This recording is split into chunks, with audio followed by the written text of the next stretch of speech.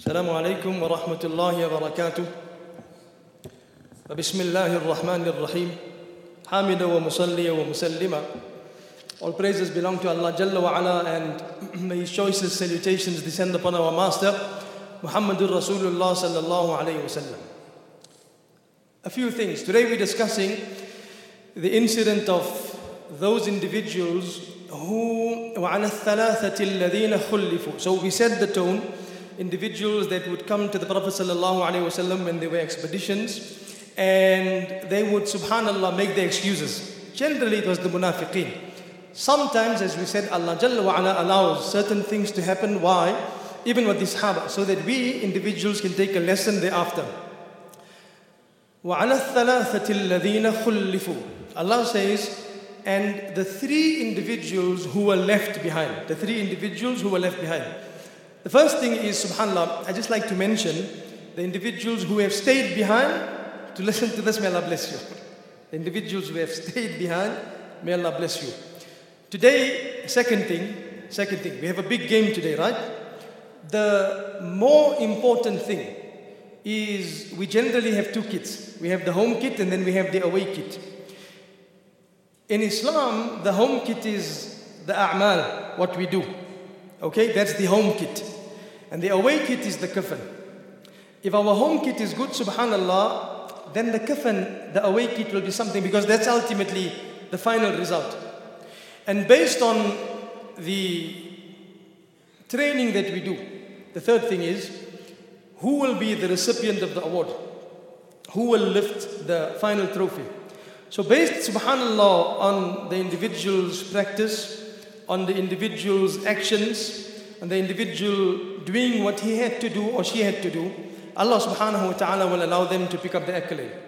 And finally, when we do pick up this accolade, it will happen in Jannah, okay?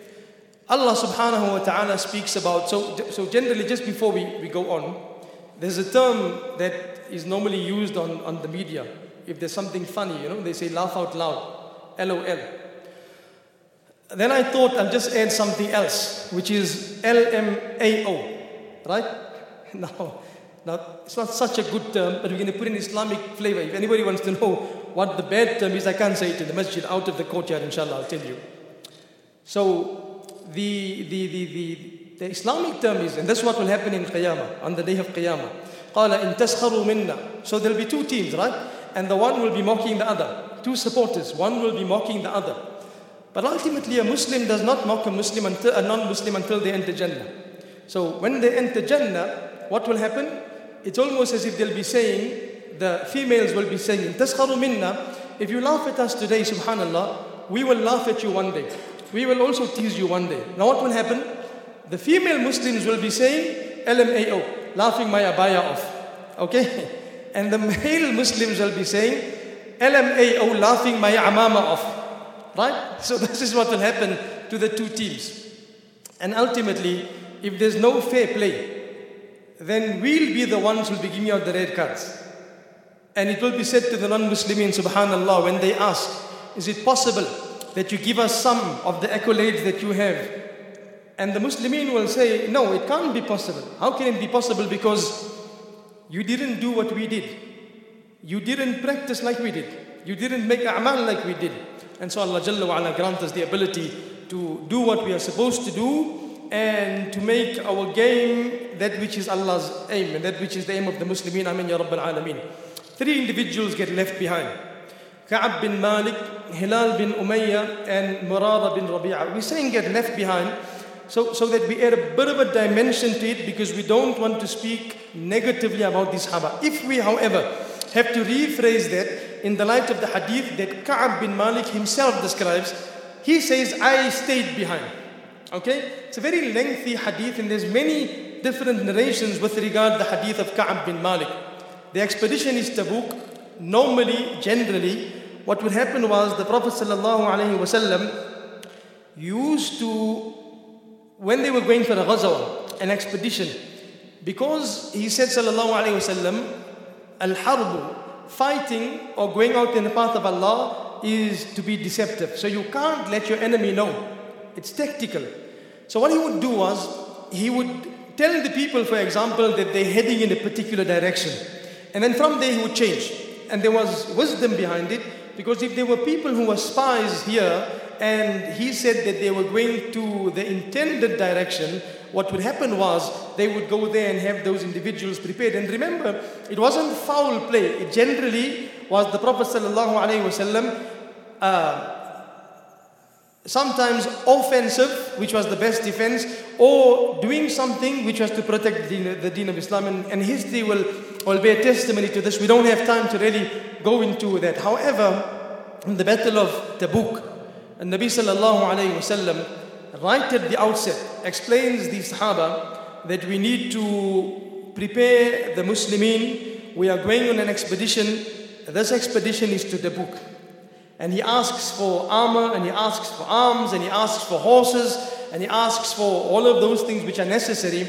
And Ka'b bin Malik, he says, in all of this, I was busy with my gardens, with the plantations that I had. And he makes mention and he says, subhanAllah, I had a very swift horse, okay? And I had my armor, and I had all of this ready. And I thought to myself, in all of this preparation, I'm ready, okay? So when the call comes and when we're leaving Medina al-Munawwara, what will happen is I'll just come off the bench, right?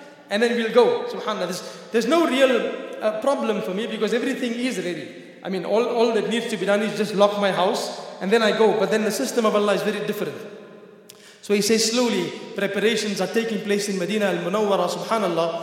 And in all of the preparations I'm busy preparing. And I'm going to tell you just a few points, because people might say that there was love for this dunya. So he says, I'm preparing, and he says the amazing part is the plantations were bearing fruit that year more than they normally bore. Right? So subhanAllah, it's a test. What do? Do you wait for the first half, right? Or do you miss the first half, perhaps do what's important and necessary, and then go and watch the second half and catch up whatever.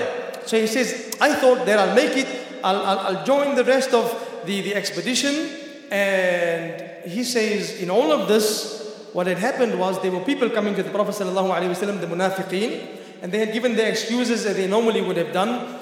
And they normally did, and they said, we can't come because we're weak, etc. And the Prophet ﷺ excused them in terms of the terminology that we discussed.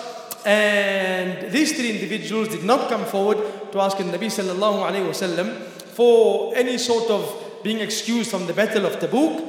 And he says the cavalry, the army had left. When the army had left, what had happened was, he said, I thought about it and I said, okay, my animal is swift, it's fast. 1 day, 2 days, if they go, I'll catch them up.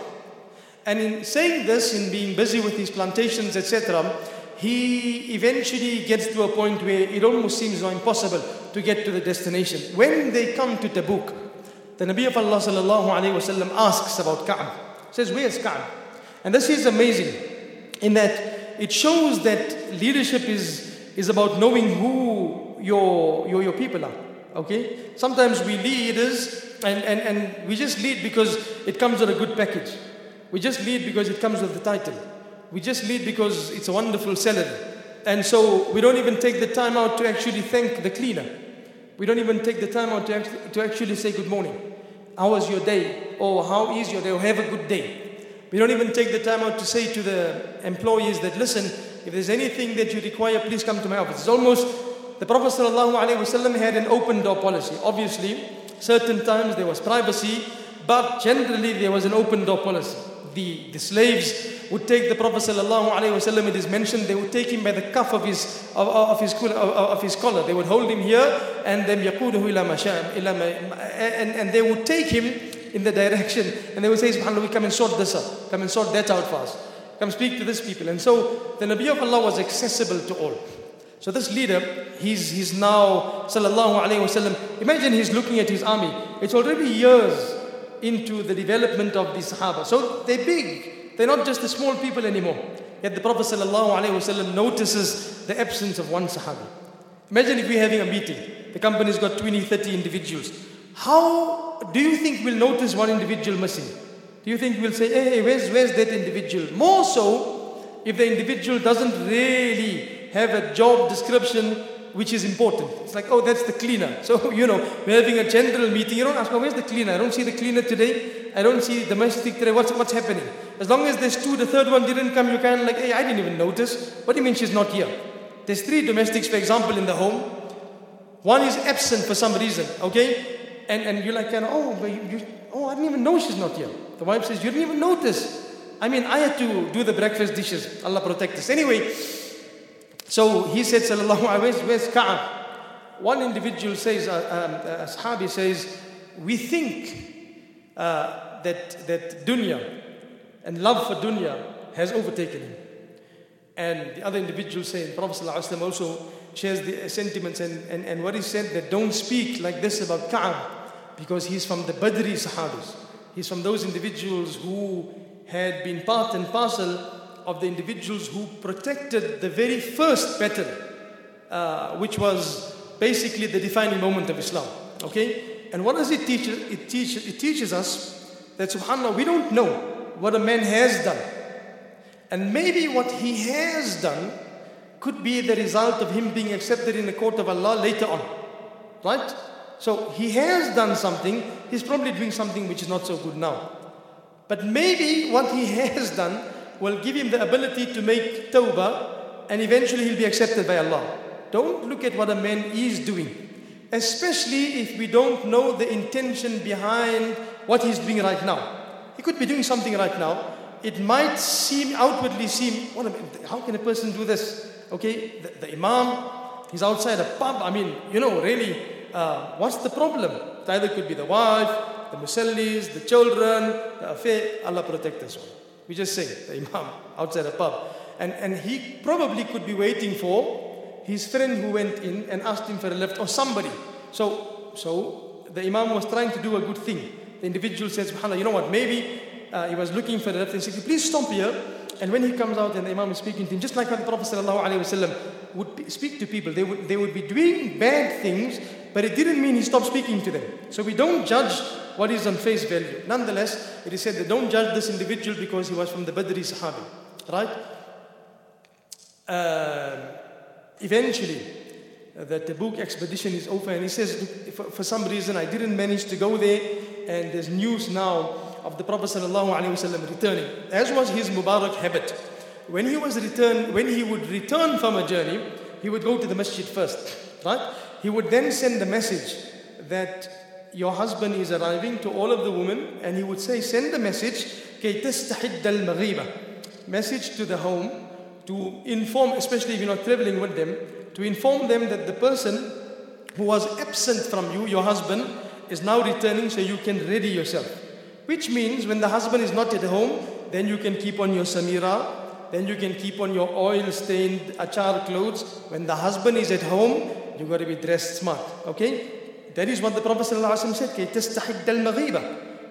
Because if it wasn't like that, then he would have said, be smart all the time. So be a bit easy, leave your slippers on, the bedroom slippers, don't comb your hair, don't bath maybe, I'm not saying it's good or what, but if you feel like you just want to keep your pajamas on the whole day, that's fine. When we're coming back, sisters, please, sisters, the last thing a husband wants, you want to smell, like you want to smell perfume on us, okay? We don't need odor, achar, or whatever the case might be, or odor ghee. We like your food, but we don't like it on you.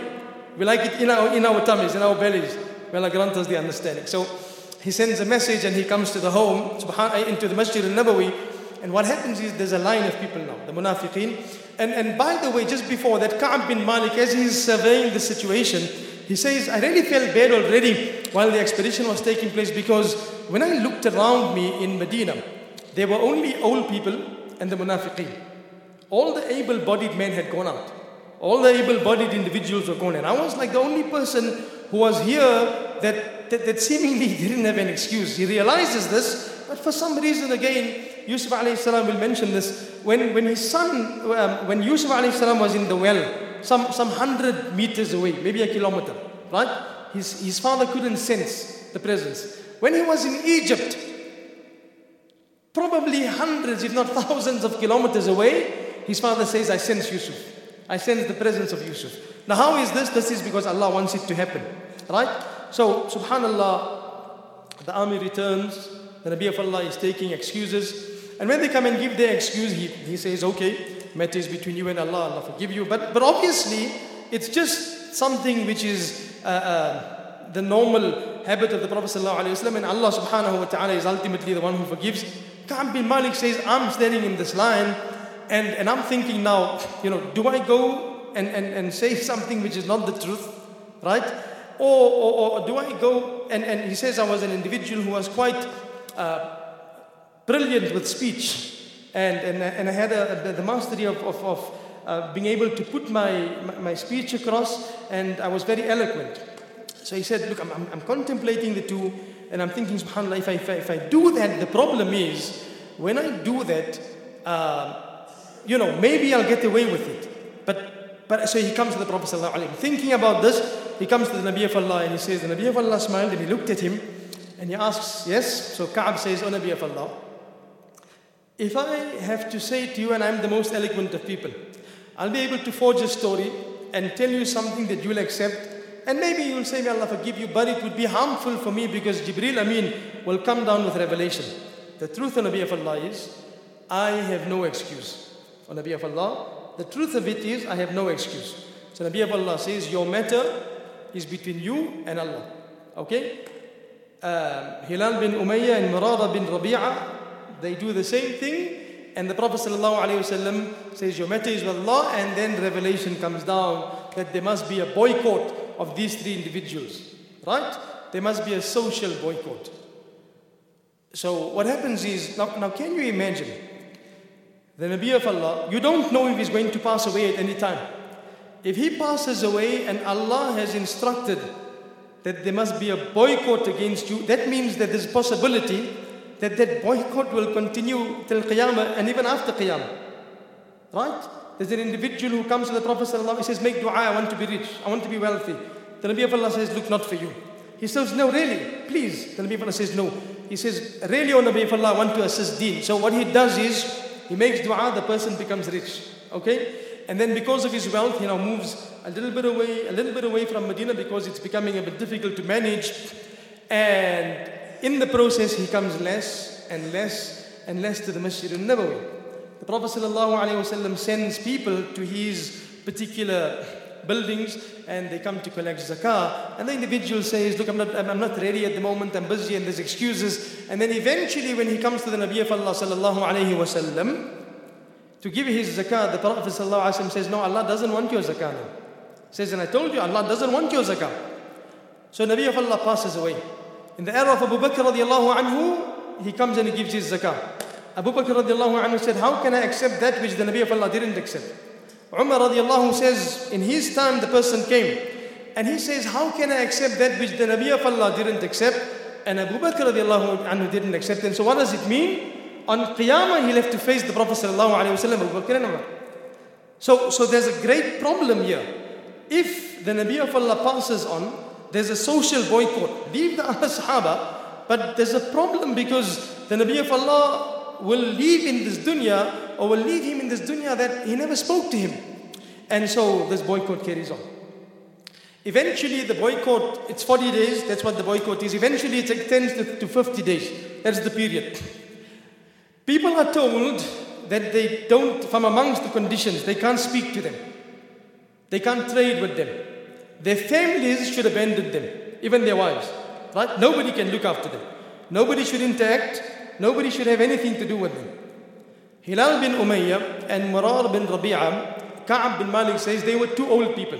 So permission was asked for by the Prophet ﷺ that they are older. Is it possible for us to the family just to look after their needs, like to cook for them? Which means that it was such a serious thing that the whole of Medina abandoned these individuals on the command of the Nabi of Allah. Now, on the day of Qiyamah, who will we be raised behind? Insha'Allah, the Nabi of Allah sallallahu alayhi wasallam. In his group and in his army, in his followers would be who? Sahaba, the Tabi'een, the Tab'at Tabi'een, and the Muslimin. If individuals are boycotted, they somehow out of that category, right? And so when you're out of that category, now you're thinking not only dunya, you're thinking qiyamah, and you're thinking now the possibility of nar. And so Ka'b bin Malik speaks about this, and he says the biggest problem was the two of them were older. And they didn't find it difficult because they stayed at home. He says, I found it difficult, وَأَنَا شَابٌ وَكُنْتُ شَابًا, and I was an individual who was a young man. And أَمْشِي فِي الْأَسْوَاقِ, he said I would walk in the bazaars, right? He says, but the problem was, every time I walked out of my home, Medina started becoming smaller and smaller for me. It almost seemed as if there was no place in Medina Munawwara that was left to keep me. He says, everywhere I went, people had shunned me. Everywhere I went, there were no smiles, there were no greeting, there was nothing. He says, I would come to the Masjid al-Nabawi sallallahu alayhi wa sallam. And all of this, why? Because individuals had somehow not obeyed the command of the Nabi of Allah. So he says, I would come to the masjid, I would make salam to the Nabi of Allah, but he wouldn't reply my salam. He wouldn't reply because the command of Allah is you can't. Even though it's wajib to reply. So anyway, he says, but what used to happen was when I would be making salah, when I used to glance at the Nabi sallallahu alayhi wa sallam, I used to see him looking at me. When he used to see this, he used to turn away. And when I wasn't looking at him, I used to find that he would also be looking, he would be looking sometimes at me and the opposite would have happened. But then he would turn away again. In any event, when it happened and there was a meeting of the eyes, the Nabi of Allah used to turn away. But there was no speech, nothing. The last is nobody should interact with him. So no speaking, now no interaction. He says, even the masjid became small for me. To such an extent that I started performing my salah at home. But what do we understand from this?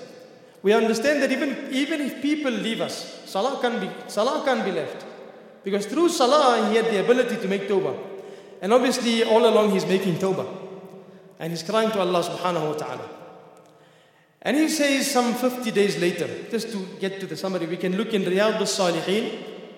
You'll find the entire narration. He says, one day, I was sitting on my rooftop. And a crier came, it was Fajr time, and a person came, and he was crying. And he was crying and calling out, loudly.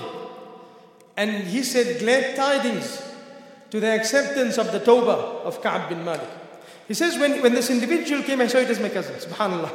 He says, I jumped off the roof in sheer ecstasy. Now, remember earlier we said that he had all of these plantations. He had all of dunya, right? He had everything. He says, when I jumped off, I was so happy that I said to this individual, I gift this garments to you. The garments that I'm wearing, I gift it to you. He says, but the problem is, when I said this,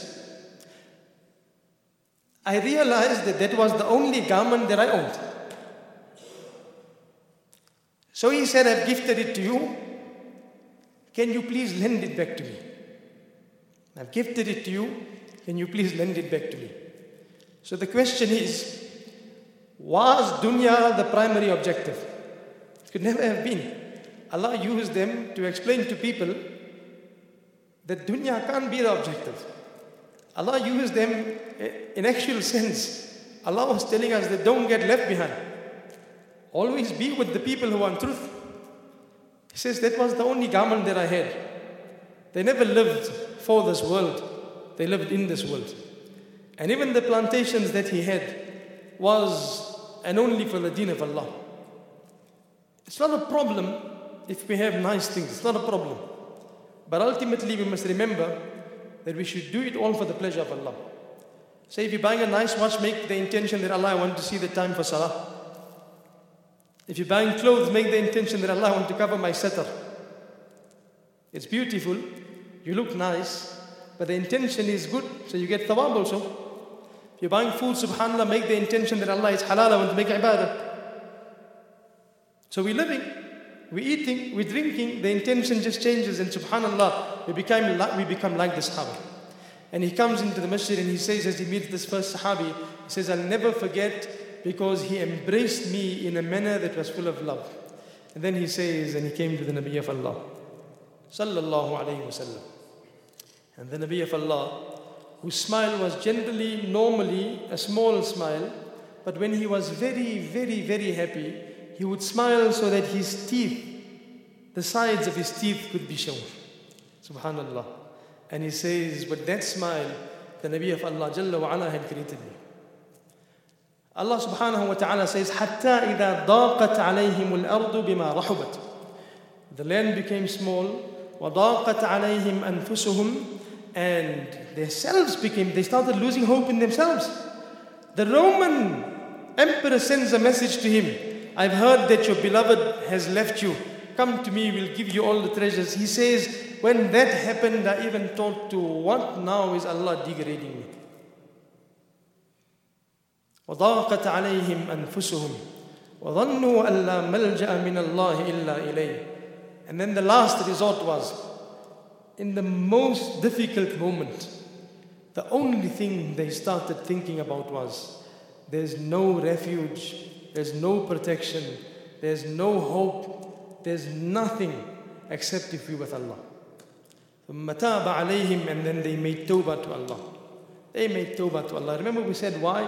Allah puts us in situations because He wants us to sometimes get down there, because He wants us to make tawbah, because He wants us to be individuals who are clean, to be that Allah who embraces us. And Allah says, the one who comes to me walking, I come to him running. And if he comes running, then subhanallah, I hold him in my arms. Until I become the ears that he hears with, and the eyes that he sees with, and the hands that he does with. And every thought of his becomes Allah. And Allah is so pleased. He's so pleased with the actions of these three individuals that He makes mention of them in the Quran. There are few Sahaba who are mentioned in the Quran in the context of an incident, okay? Very few. Ya ayyuhal ladhina amanu ittaqullah. Until the day of Qiyamah, Allah has addressed the entire mankind in the context of the actions of these three Sahaba. Till the day of Qiyamah. When we read the Quran, because of the sacrifice and the tawbah of these three individuals, Allah makes us aware of their action every time we read their verse. Ya ayyuhalladhina amanu ittaqullaha wa kunu ma'as sadiqeen. And Allah says, O believers, fear Allah and become from those who are truthful. Was a bad thing, openly and outwardly, was a bad thing, right? But Allah remembers them in such a way that nobody in the world can endorse you. May Allah subhanahu wa ta'ala make us from those who advocate truth. And as my Ustad Maulana Sulaiman used to say, if you can't advocate truth, then for the sake of Allah, please get out of the way. وصل اللهم وسلم وبارك على سيد المرسلين وعلى آله وصحبه أجمعين والحمد لله رب العالمين.